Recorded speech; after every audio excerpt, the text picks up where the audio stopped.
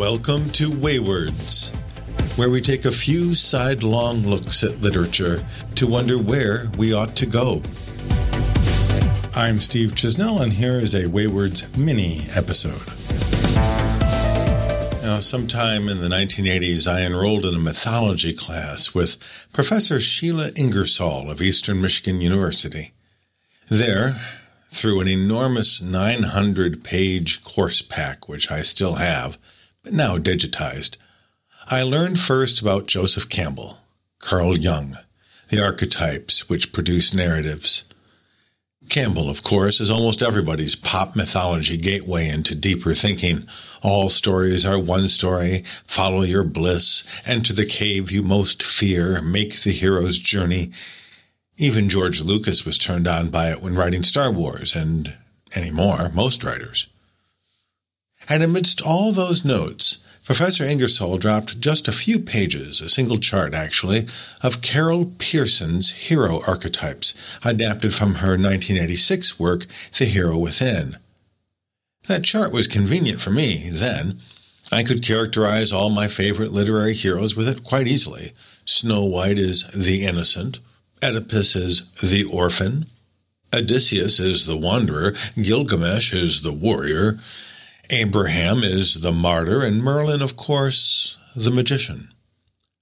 These 6 archetypes, more kind of a Venn diagram of character types really, seemed to me then as oversimplified, but surprising in how accurately they fell into nearly every narrative I could identify.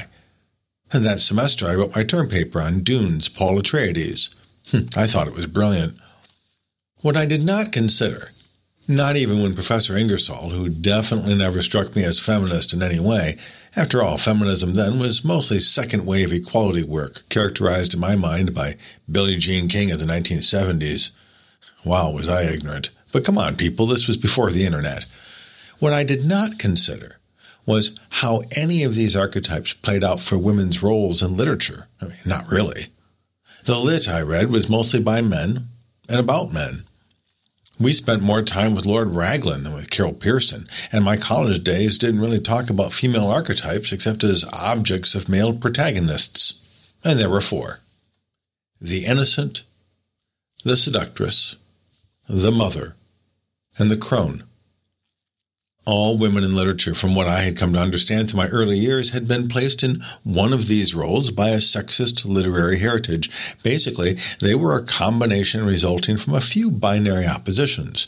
Women were either young or old, sexy or innocent, good or evil, beautiful and ugly. Young and innocent women were always morally good. Old, ugly women were always evil witches, and heck, name any dozen Disney movies and you see exactly this. It was a short jump to see, too, that the young and innocent beauties were the marriageable ones, the princesses, who stayed mostly silent. Sleeping Beauty, Sleeping Snow White, Silent Cindy, the Muted Mermaid, and the Masquerading Mulan. They were destined, ultimately, for quiet domesticity. That was sexist, too, but what were we to expect from an active male authorship? Women were the backgrounds for active heroes, and this was, for the privileged, active male reader I was, a kind of incurious status quo that would, somehow work itself out. What I had not understood then was how Carol Pearson's archetypal categories, which dated back in their earliest versions to the mid-1970s, had another larger agenda attached to them. Hers was, and still is, an effort to work itself out. In 1975, Pearson modestly forwarded an early version of her archetypes and boldly wrote in those early days of feminist criticism, quote, "The recognition of the female hero should end the tendency to analyze heroes in intrinsically male terms. Failure to explore the nature of sex roles has frequently been the cause of incorrect distinctions and conceptions and has thus contributed to a distorted view of literary theory and criticism." Well, what she proposed was that we simply distinguish heroes from heroines. Not that one is male and one female, but that a hero, male or female, can adopt all of the archetypal roles that previous scholars have already suggested, and that heroines as supporting characters generally fit the archetypes we've identified with female characters. So rather than denying historical archetypes, she demonstrated the variety and versatility of the heroine role, previously understood only as the four I suggested, and she elevated women to also belong to the hero roles of action. While some reflection on this idea might reveal its problematic nature, you see, women can be just as active as men, and helpers can do so in a variety of ways. While that's problematic, she did accomplish a great deal here, something which has become a life work for her and others. First, she addressed an issue that we still wrestle with in films and novels. Is there something called a strong female, which isn't merely a sexy young woman who kicks ass? Second, she made a strong move to literarily and psychologically affirm a woman's sense of agency, of her ability to act independently for her own goals. Today, Pearson calls this understanding archetypal narrative intelligence. That is, each of us are better served if we better comprehend how we author the stories of our own lives through the psychological archetypes inherent in our cultural history and thinking.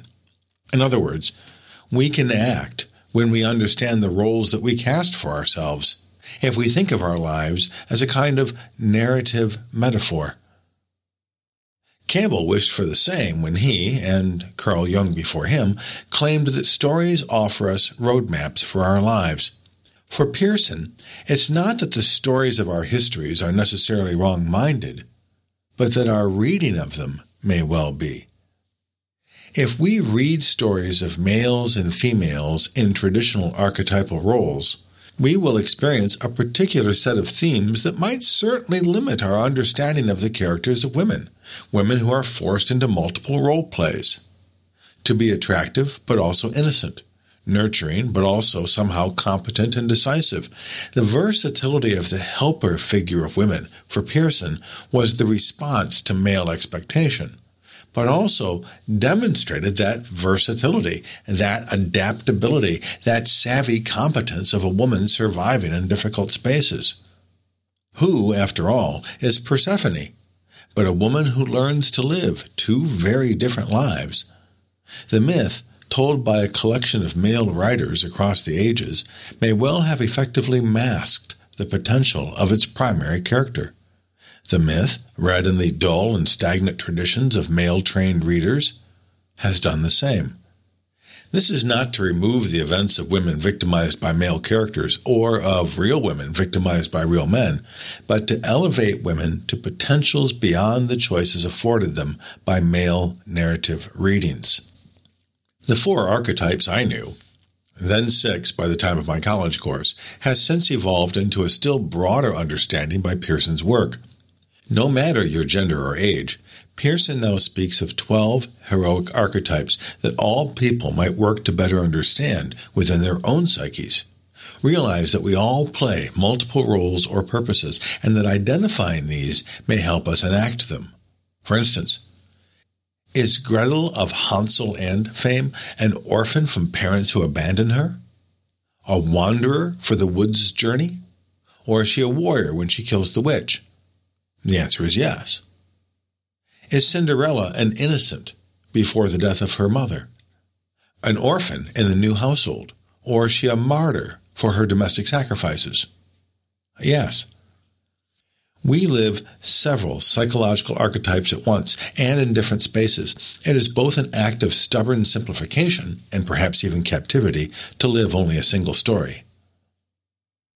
True, none of these roles sound particularly heroic or glamorous, especially for women, until we recognize that the name of the archetype is the merest opening into the psychological dimensions of that character. If we remember, for instance, that the role of the martyr is not only to sacrifice for others, but to represent a spiritual suffering which pleases God, this opens the space up a bit. That poverty is a virtue over riches. That repression of self is a real consequence of a character who fears appearing selfish, that needs to discover a balance between giving and other means of fulfillment. What of the wanderer, the Snow White, who's forced to flee the metaphorical dragon and discover autonomy on her own, to learn what it means to distrust and trust based upon her own judgments. True, she ultimately fails to achieve these goals, but the story transforms a bit when thought about from this approach, yes? What good choices and mistakes did she make, regardless of dwarves and princes? Now remember, Pearson offers us a dozen different archetypal patterns today, each with various components and qualities which can open to us. Here they are, and I've dropped a list in the show notes as well, along with links to Pearson's current websites with more information. So the original 6, again, were the innocent, the orphan, the martyr, the warrior, the wanderer, and the magician. Now here's the new 12. The innocent becomes more neutrally the idealist. The orphan becomes a realist. The martyr is now called caregiver. The wanderer is now a seeker. The warrior remains a warrior. The magician remains a magician. And now we add 6 more. The lover, the revolutionary, the creator, the ruler, the sage, and the jester. Now consider these in terms of some of the females we've already encountered. We saw a lot of this overlapping archetype with Louise Millard from Kate Chopin's story, The Story of an Hour. Is she merely a woman captured to domesticity by her husband?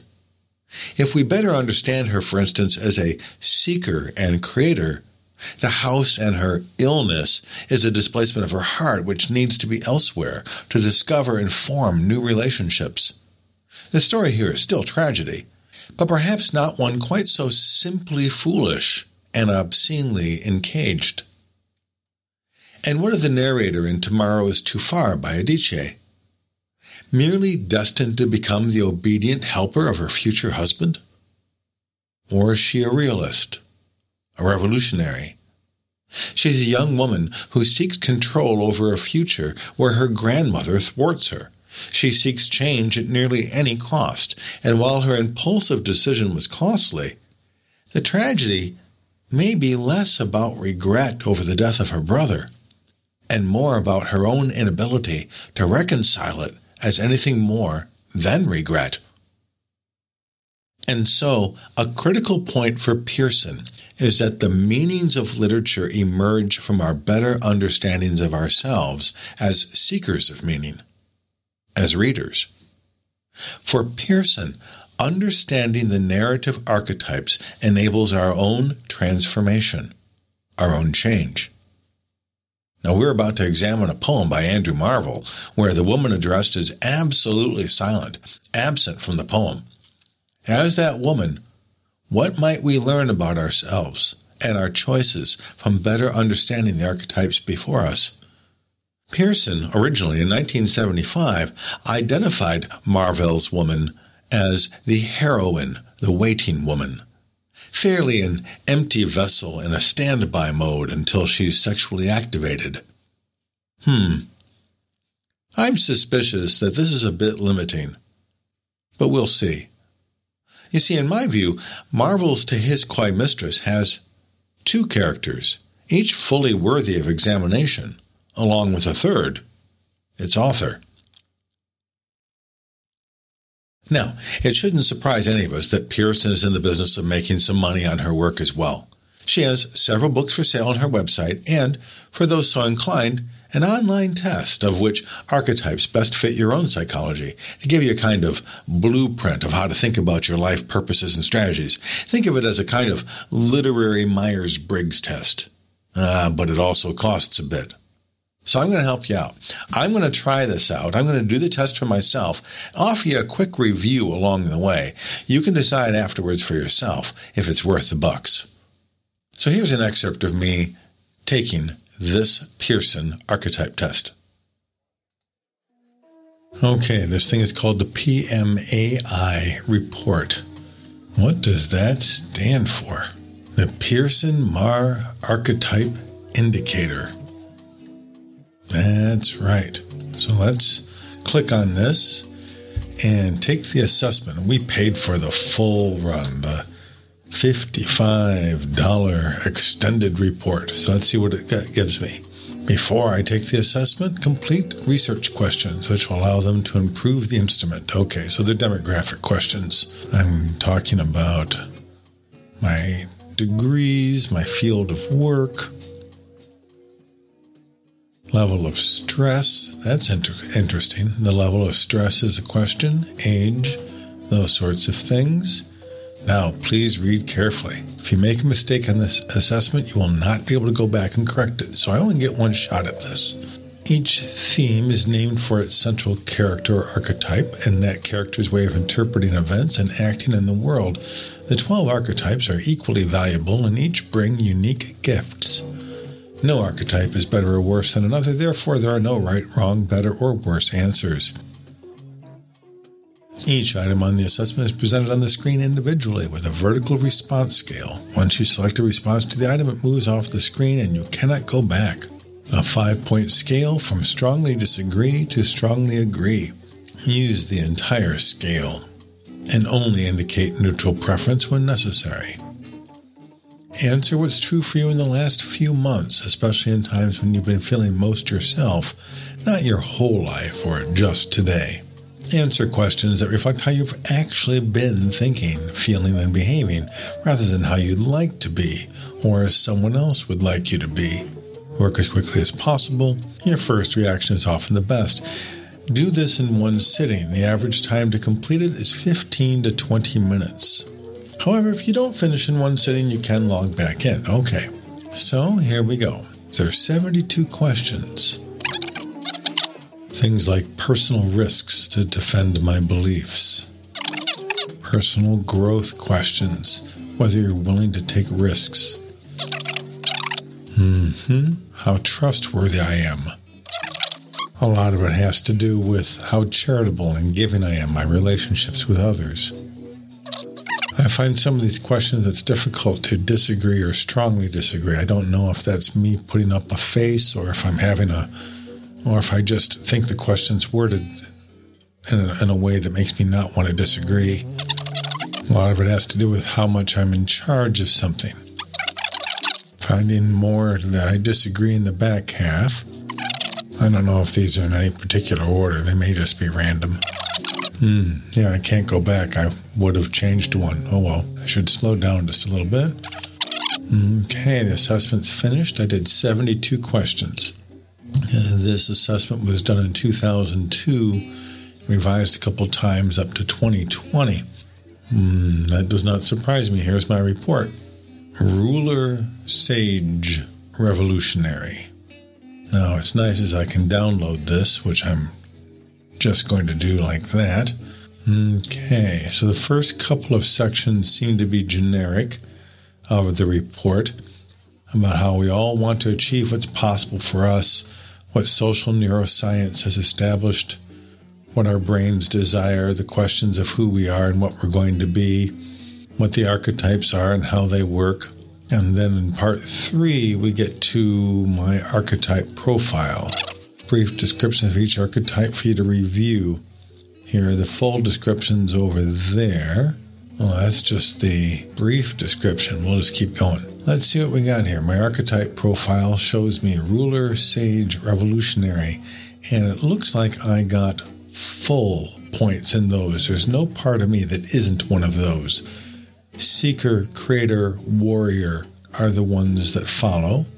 Realist, magician, caregiver, jester, idealist, lover. That's interesting. The plot outline that dominates when you live the ruler story includes accepting responsibility for your own life and actions, and then building skills to gradually gain experience in taking charge. Perhaps this even begins with siblings or on the playground, extending into family and workplace. When problems arise, the natural response from a ruler is to put in place policies, procedures, and systems to solve the current challenge and avoid another in the future. Underneath the story of the ruler is a fear of things falling apart. So many of the ruler's problems arise from overcompensating with control and dominance, Rulers need to guard against misinterpreting differences of opinion as threats to power, or putting so many rules in place that they create no-win situations where nothing can get done. Finding, empowering, and developing others who can be trusted to share responsibility are activities mature rulers employ. And I've got the sage part. The plot that dominates when I live a sage story revolves around the curiosity to figure something out. The sage narrative begins with some fact or event that's enigmatic or unexplained. When problems arise, the sage remains dogged in pursuit of resolving that mystery, becoming scholar and sleuth, undertaking a laborious process of discovering the truth and then sharing it with others. This process is not the province of educators only, but one lived out by detectives, police, journalists, consultants, or anyone trying to get to the root of a mystery. Sages may want to guard against the tendency to be dogmatic and opinionated, with disdain for ordinary life and affairs. They want to be accountable only to the truth, and they see it can be viewed accountability to others as a distraction. Underneath the story of the sage is a fear of chaos and of ensuing lack of certainty. Sometimes the sage's high-sounding vocabulary and grasp of arcane facts can be compensation for a deep sense of inadequacy. Nice. My lowest scoring archetype is lover, which is the peacemaker, companion, or romantic. What's interesting about this is it just gives me details about the lover, but it doesn't tell me what to do with it. It just is giving me the same description that I would have gotten for the high ones. And then the mid-range archetypes are here. Oh, I see. Each of these is different. So really, if this is all there is, and that seems to be the case in the profile, and the downloading of it seems to not be different, really, this tool, it simply has the 12 archetypes. It has shown me details of the 3 that I scored best at, and the 1 that I did not. And everything else on every page is just a generic idea of cultivating flexibility and working stories and understanding how archetypes work.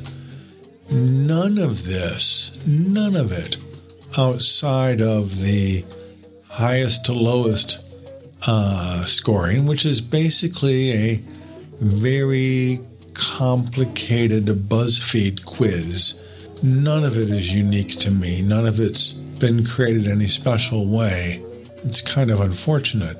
So I'm going to read over this some more, but my initial thought is save your money, folks. As long as you can get descriptions of these archetypes and you can kind of guess where you might fall, you've done everything that this thing might do. I certainly did not get even $25 out of it, let alone how much I spent for the expanded report.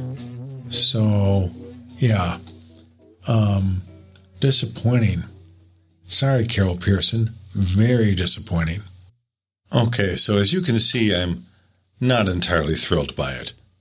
Too much of the report, especially the extended report, is simply a repackaging of general materials, not tailored to my particulars at all. And what I'm given is just a quick preference list of the 12 archetypes from top to bottom, also with a general explanation of 4 of them. That's it.